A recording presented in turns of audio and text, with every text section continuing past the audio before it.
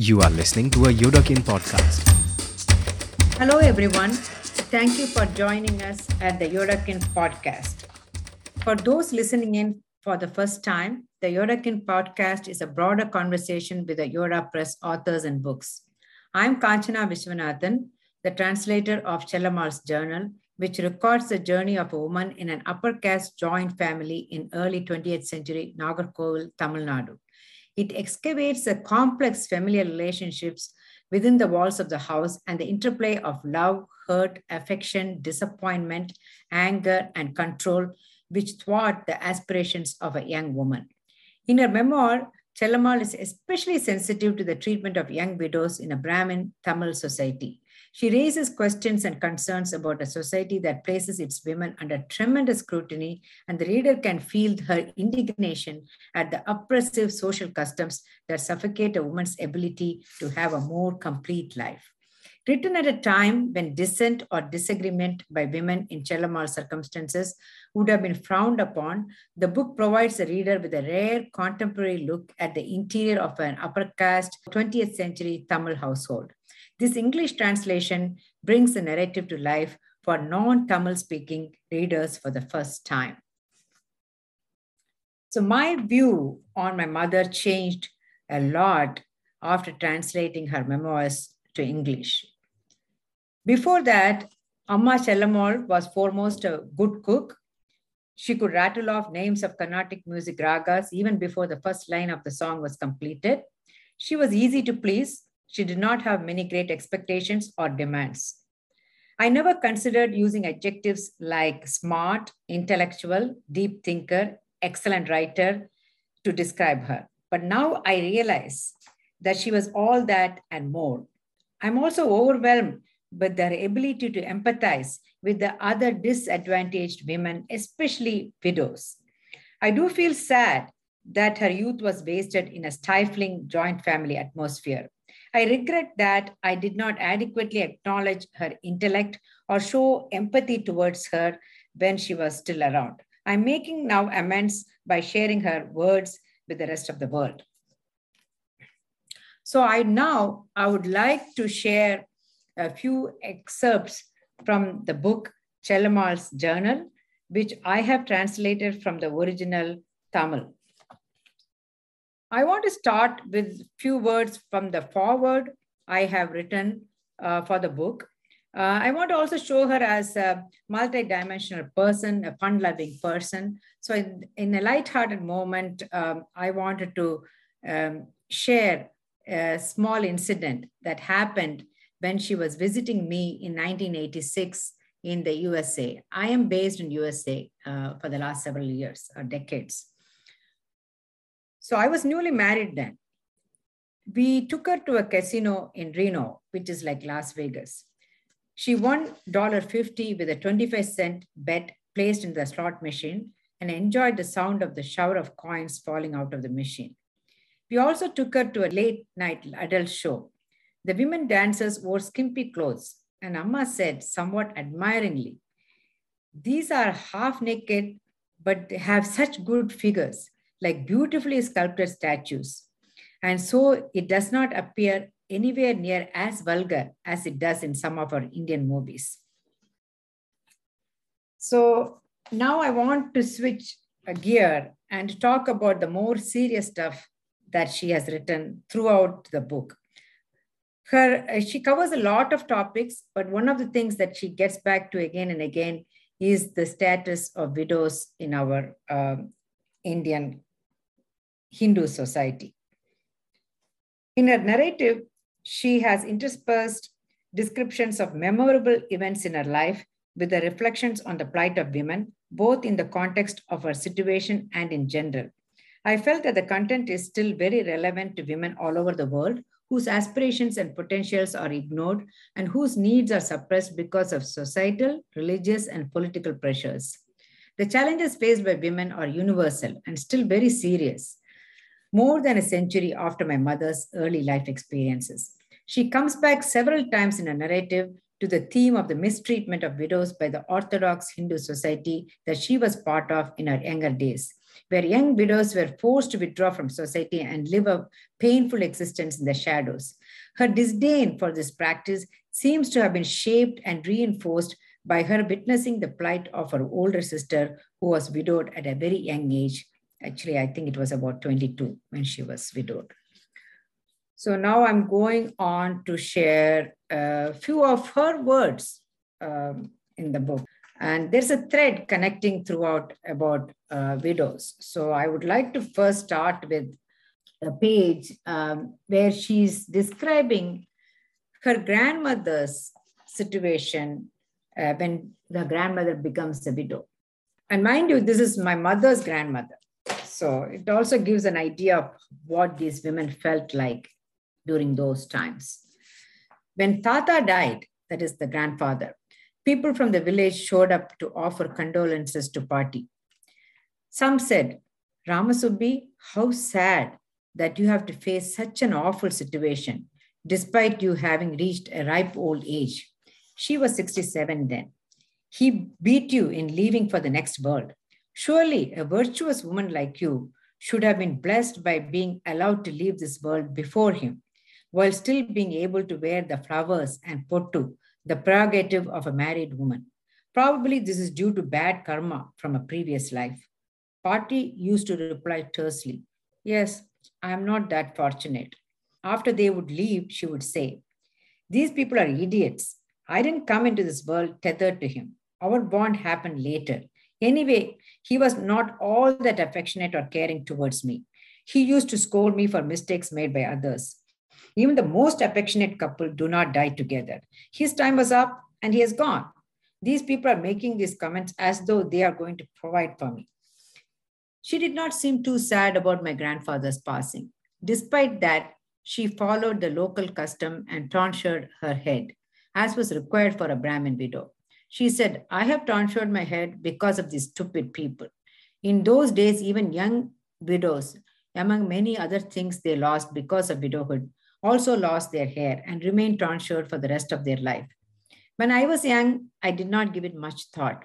Only later in life did I realize what a terrible injustice this was towards women. I also felt extremely sad whenever I encountered these widows. So moving on, I want to go to the page where she talks about her own sister who became a widow at a very, very young age of 22.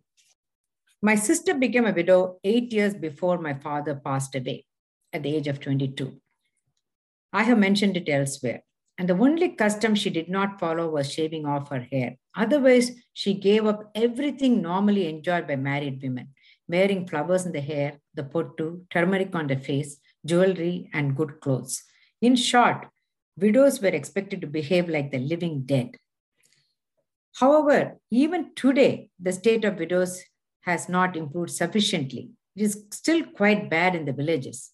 Even now, they are not allowed to actively take part in joyous functions like weddings.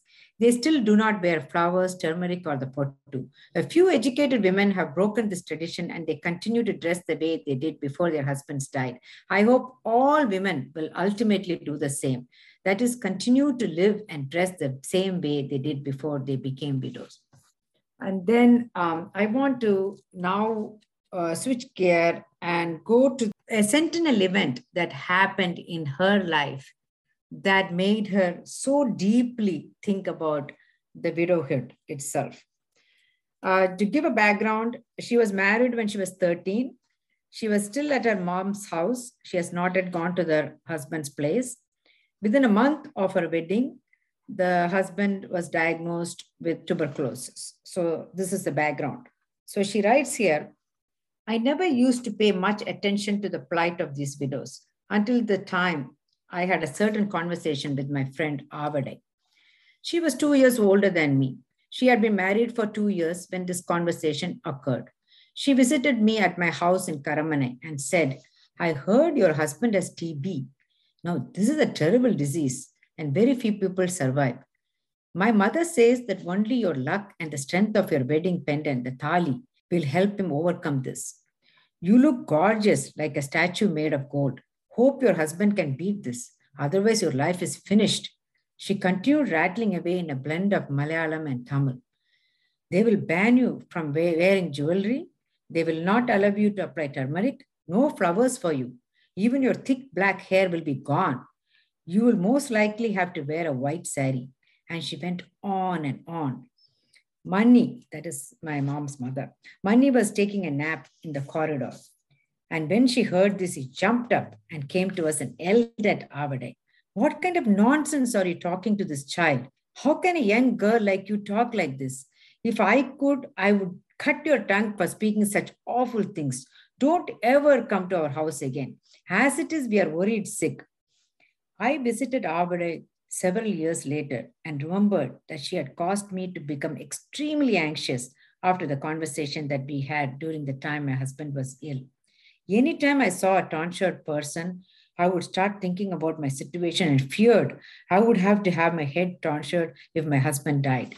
I could not bear to think of that possibility.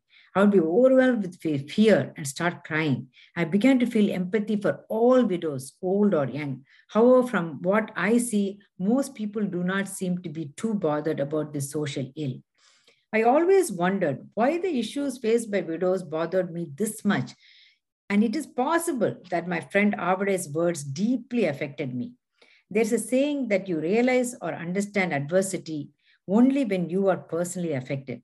That is absolutely true. So then she comes to actually some years later, actually more contemporary situation, where she's seeing this popular playback singer, Janaki, in the widowhood. And she talks about it with a lot of passion. So this is a scene where she is sitting with her son, older son, and watching TV. We were talking about the famous singer Janaki. I saw her being interviewed on TV, wearing the traditional widow's white sari, and I was shocked and saddened. She had recently lost her husband. I turned to my son, who was also watching the show, and said, "It's awful that she has to appear like this in a white sari and a bare forehead without a pottu and not a single piece of jewelry on this day and age." After that, I saw Janaki in several interviews on TV. Every time I saw her, I got irritated. She has not remained hidden indoors after her husband's death. She participated in all social functions, continued to be a playback singer in several languages, and generally seemed very happy. And that's the way she should be. However, I could not understand why she still appeared in these widow's garments. I feel Janaki conformed to the old tradition because of her superstitious belief that if widows do not adhere to certain rules, their deceased husbands would meet with distress in the netherworld. Also, Janaki may have thought that since she is a well-known singer and a public figure, she would be respected only if she played the role of a widow. Since she, for some reason, believed in those superstitious Hindu customs and followed them, I will definitely place the blame for Janaki opting to appear as if she were a dead tree on the Hindu religion. Where India is concerned, I agree that other religions, especially Islam, have some draconian rules for women. But I have chosen to voice my opinion only about the terrible injustice done to Hindu widows. I'm not against the Hindu religion, but I want to purge blind beliefs from the religion and retain only the good and noble parts. However people take it, I have just vented my concerns. I feel that the topic of Hindu widows is an important one that needed to be a part of my autobiography. And then I want to now again switch to a different part of her memoirs, where she shows that how stifling it was to live in the house where she lived, that is her joint family, but she tried to break some rules. And so I think that is an interesting part of her thing. So I would like to share that here. One of the acts of defiance, which may seem trivial, but it was a big deal for her, was switching from the 9-yard sari to the 6-yard sari. So here she says, I wore the traditional 9-yard saris for about 9 years. So because, she was she came into the house when she was 14. So she wore the sari till she was about 23. I switched to wearing the much more comfortable and easy to wrap 6-yard sari at the age of 23. 2 houses down the street lived Muthumami. I used to visit her place often. She would say, women of your age are switching to the Telugu style of 6-yard sari. Why don't you also wear the 6-yard saris? It will make you look younger, unlike the 9-yard sari, which makes even the young girls look old, like old women. So when I bought my new voile sari, mommy and her daughter said I looked very beautiful. I looked at myself in the mirror and felt I looked younger and more beautiful. But at our house, everyone except my husband treated me like I had done something very wrong. As usual, I managed not to respond to their comments and ignore them. I used to be so afraid of them and really don't know how I got the courage to defy them in this particular matter. Then she talks about this bittersweet moment, again, in the context of this sari thing. I bought myself a simple sari without brocade in light orange color of Kanakamparam, the firecracker flower, with a black border, and another sari in gold and yellow, the color of a gold colored beetle with light gold brocade border. One day in the night, after everyone had gone to sleep, I wore the orange colored sari, went upstairs, and stood in front of my husband, who was deep into his books. He normally was up late till midnight every day reading. He did not even look up. Since the electricity would go off often and the bulbs were also not bright, usually he would be lying on his stomach while reading and would have a bright oil lamp next to him. I waited for some time and then said, "Look up." He said, "Why do you want me to look at you?" "Oh, I see. You have a new sari. Looks really good." Having said that, he went back to his reading. I was quite disappointed, and I decided then and there I wouldn't bother to impress him anymore. And then I want to also read a small portion from a different part of the book, where again she talks about how she found the house situation very stifling. I'm absolutely certain that Shobha is her oldest daughter. Shobha's interest and aptitude for music came from me. I used to memorize the lyrics and music of all the movie songs, but I did not dare sing them in our house. Even humming a tune was not tolerated by my father-in-law. I remember that once I was humming my favorite tune from, I think, the movie Shakuntala, when Sita came up to me and curtly said, "Anna is not well. You are singing without consideration for his health. He doesn't like it." Here, Anna is actually the father-in-law. From the time I arrived at my in-laws' place, all I can remember about my father-in-law was his constant obsession with his bodily functions and his health.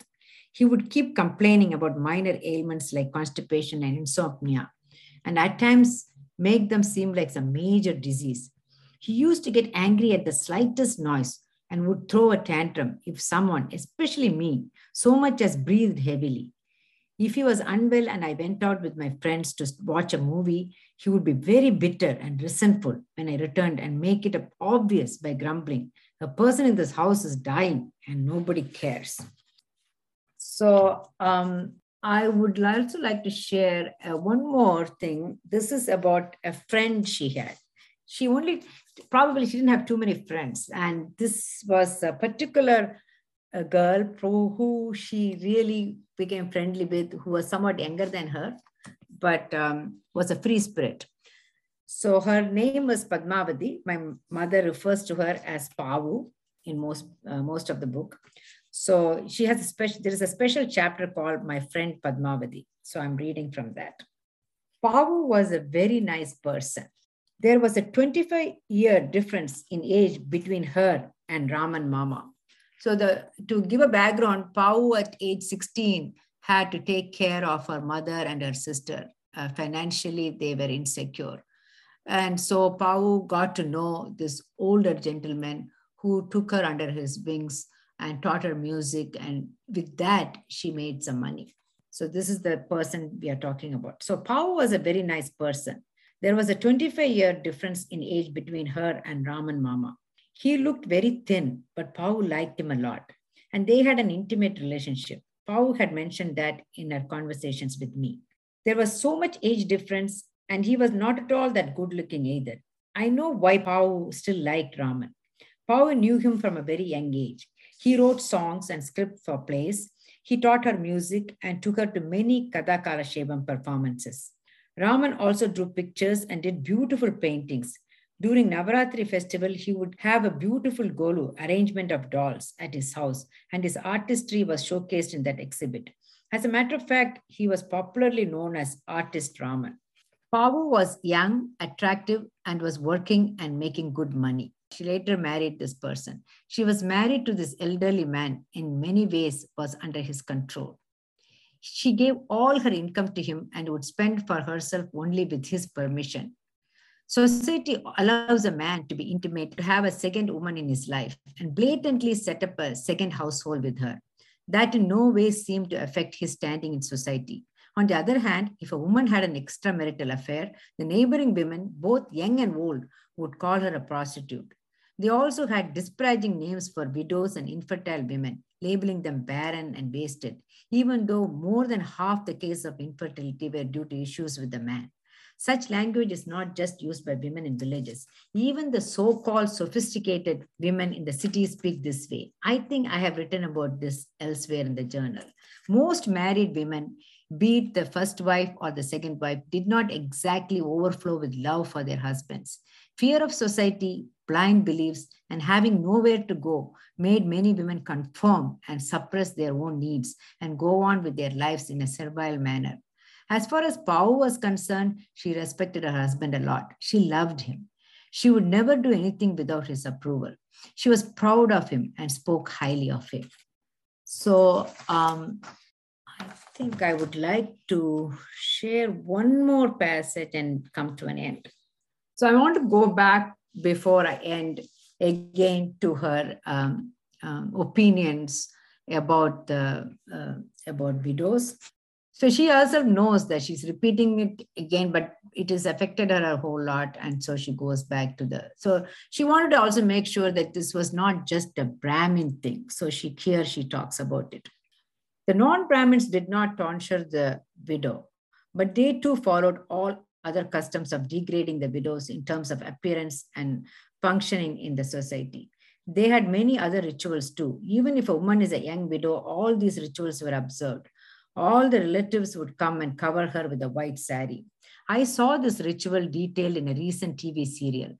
Most of the serials have stories revolving around non-Brahmin families.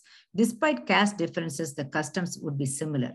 In the TV drama I mentioned, there was this middle-aged widow dressed in a beautiful sari, wearing jewelry, glass bangles, and traditional kungumam pottu on her forehead, and her hair decked with flowers.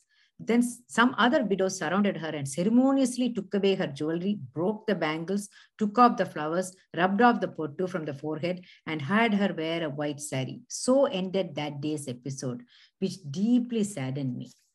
I'm not sure if other women feel as distressed as I do on seeing such practices. Women have progressed a lot, but it has happened only in the urban areas.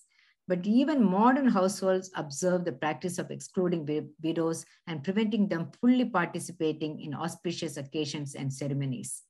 At least nowadays, the widows are seated with everyone else, unlike in those days where they had to remain out of sight. However, at many weddings today, even where widows are sitting with other married women, when it comes to offering flowers and kumkumam to greet the women guests, they are bypassed and ignored. So I want to end here actually with the email I got from my cousin, I think just recently. This is dated February 11th, 2022.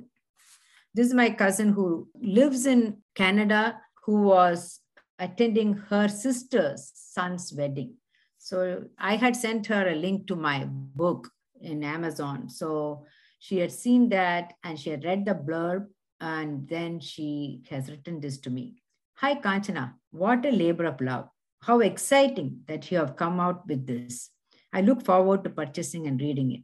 I'm here in India for Suja's son's wedding. It was a beautiful affair. They were all very polished and sensitive. However, I did experience very subtly the indignities that women who have lost their spouses face. So this book is timely for me. Take care and best. She had just lost her husband a few months ago, unexpectedly, to COVID. So this is the state of affair. in February 2022.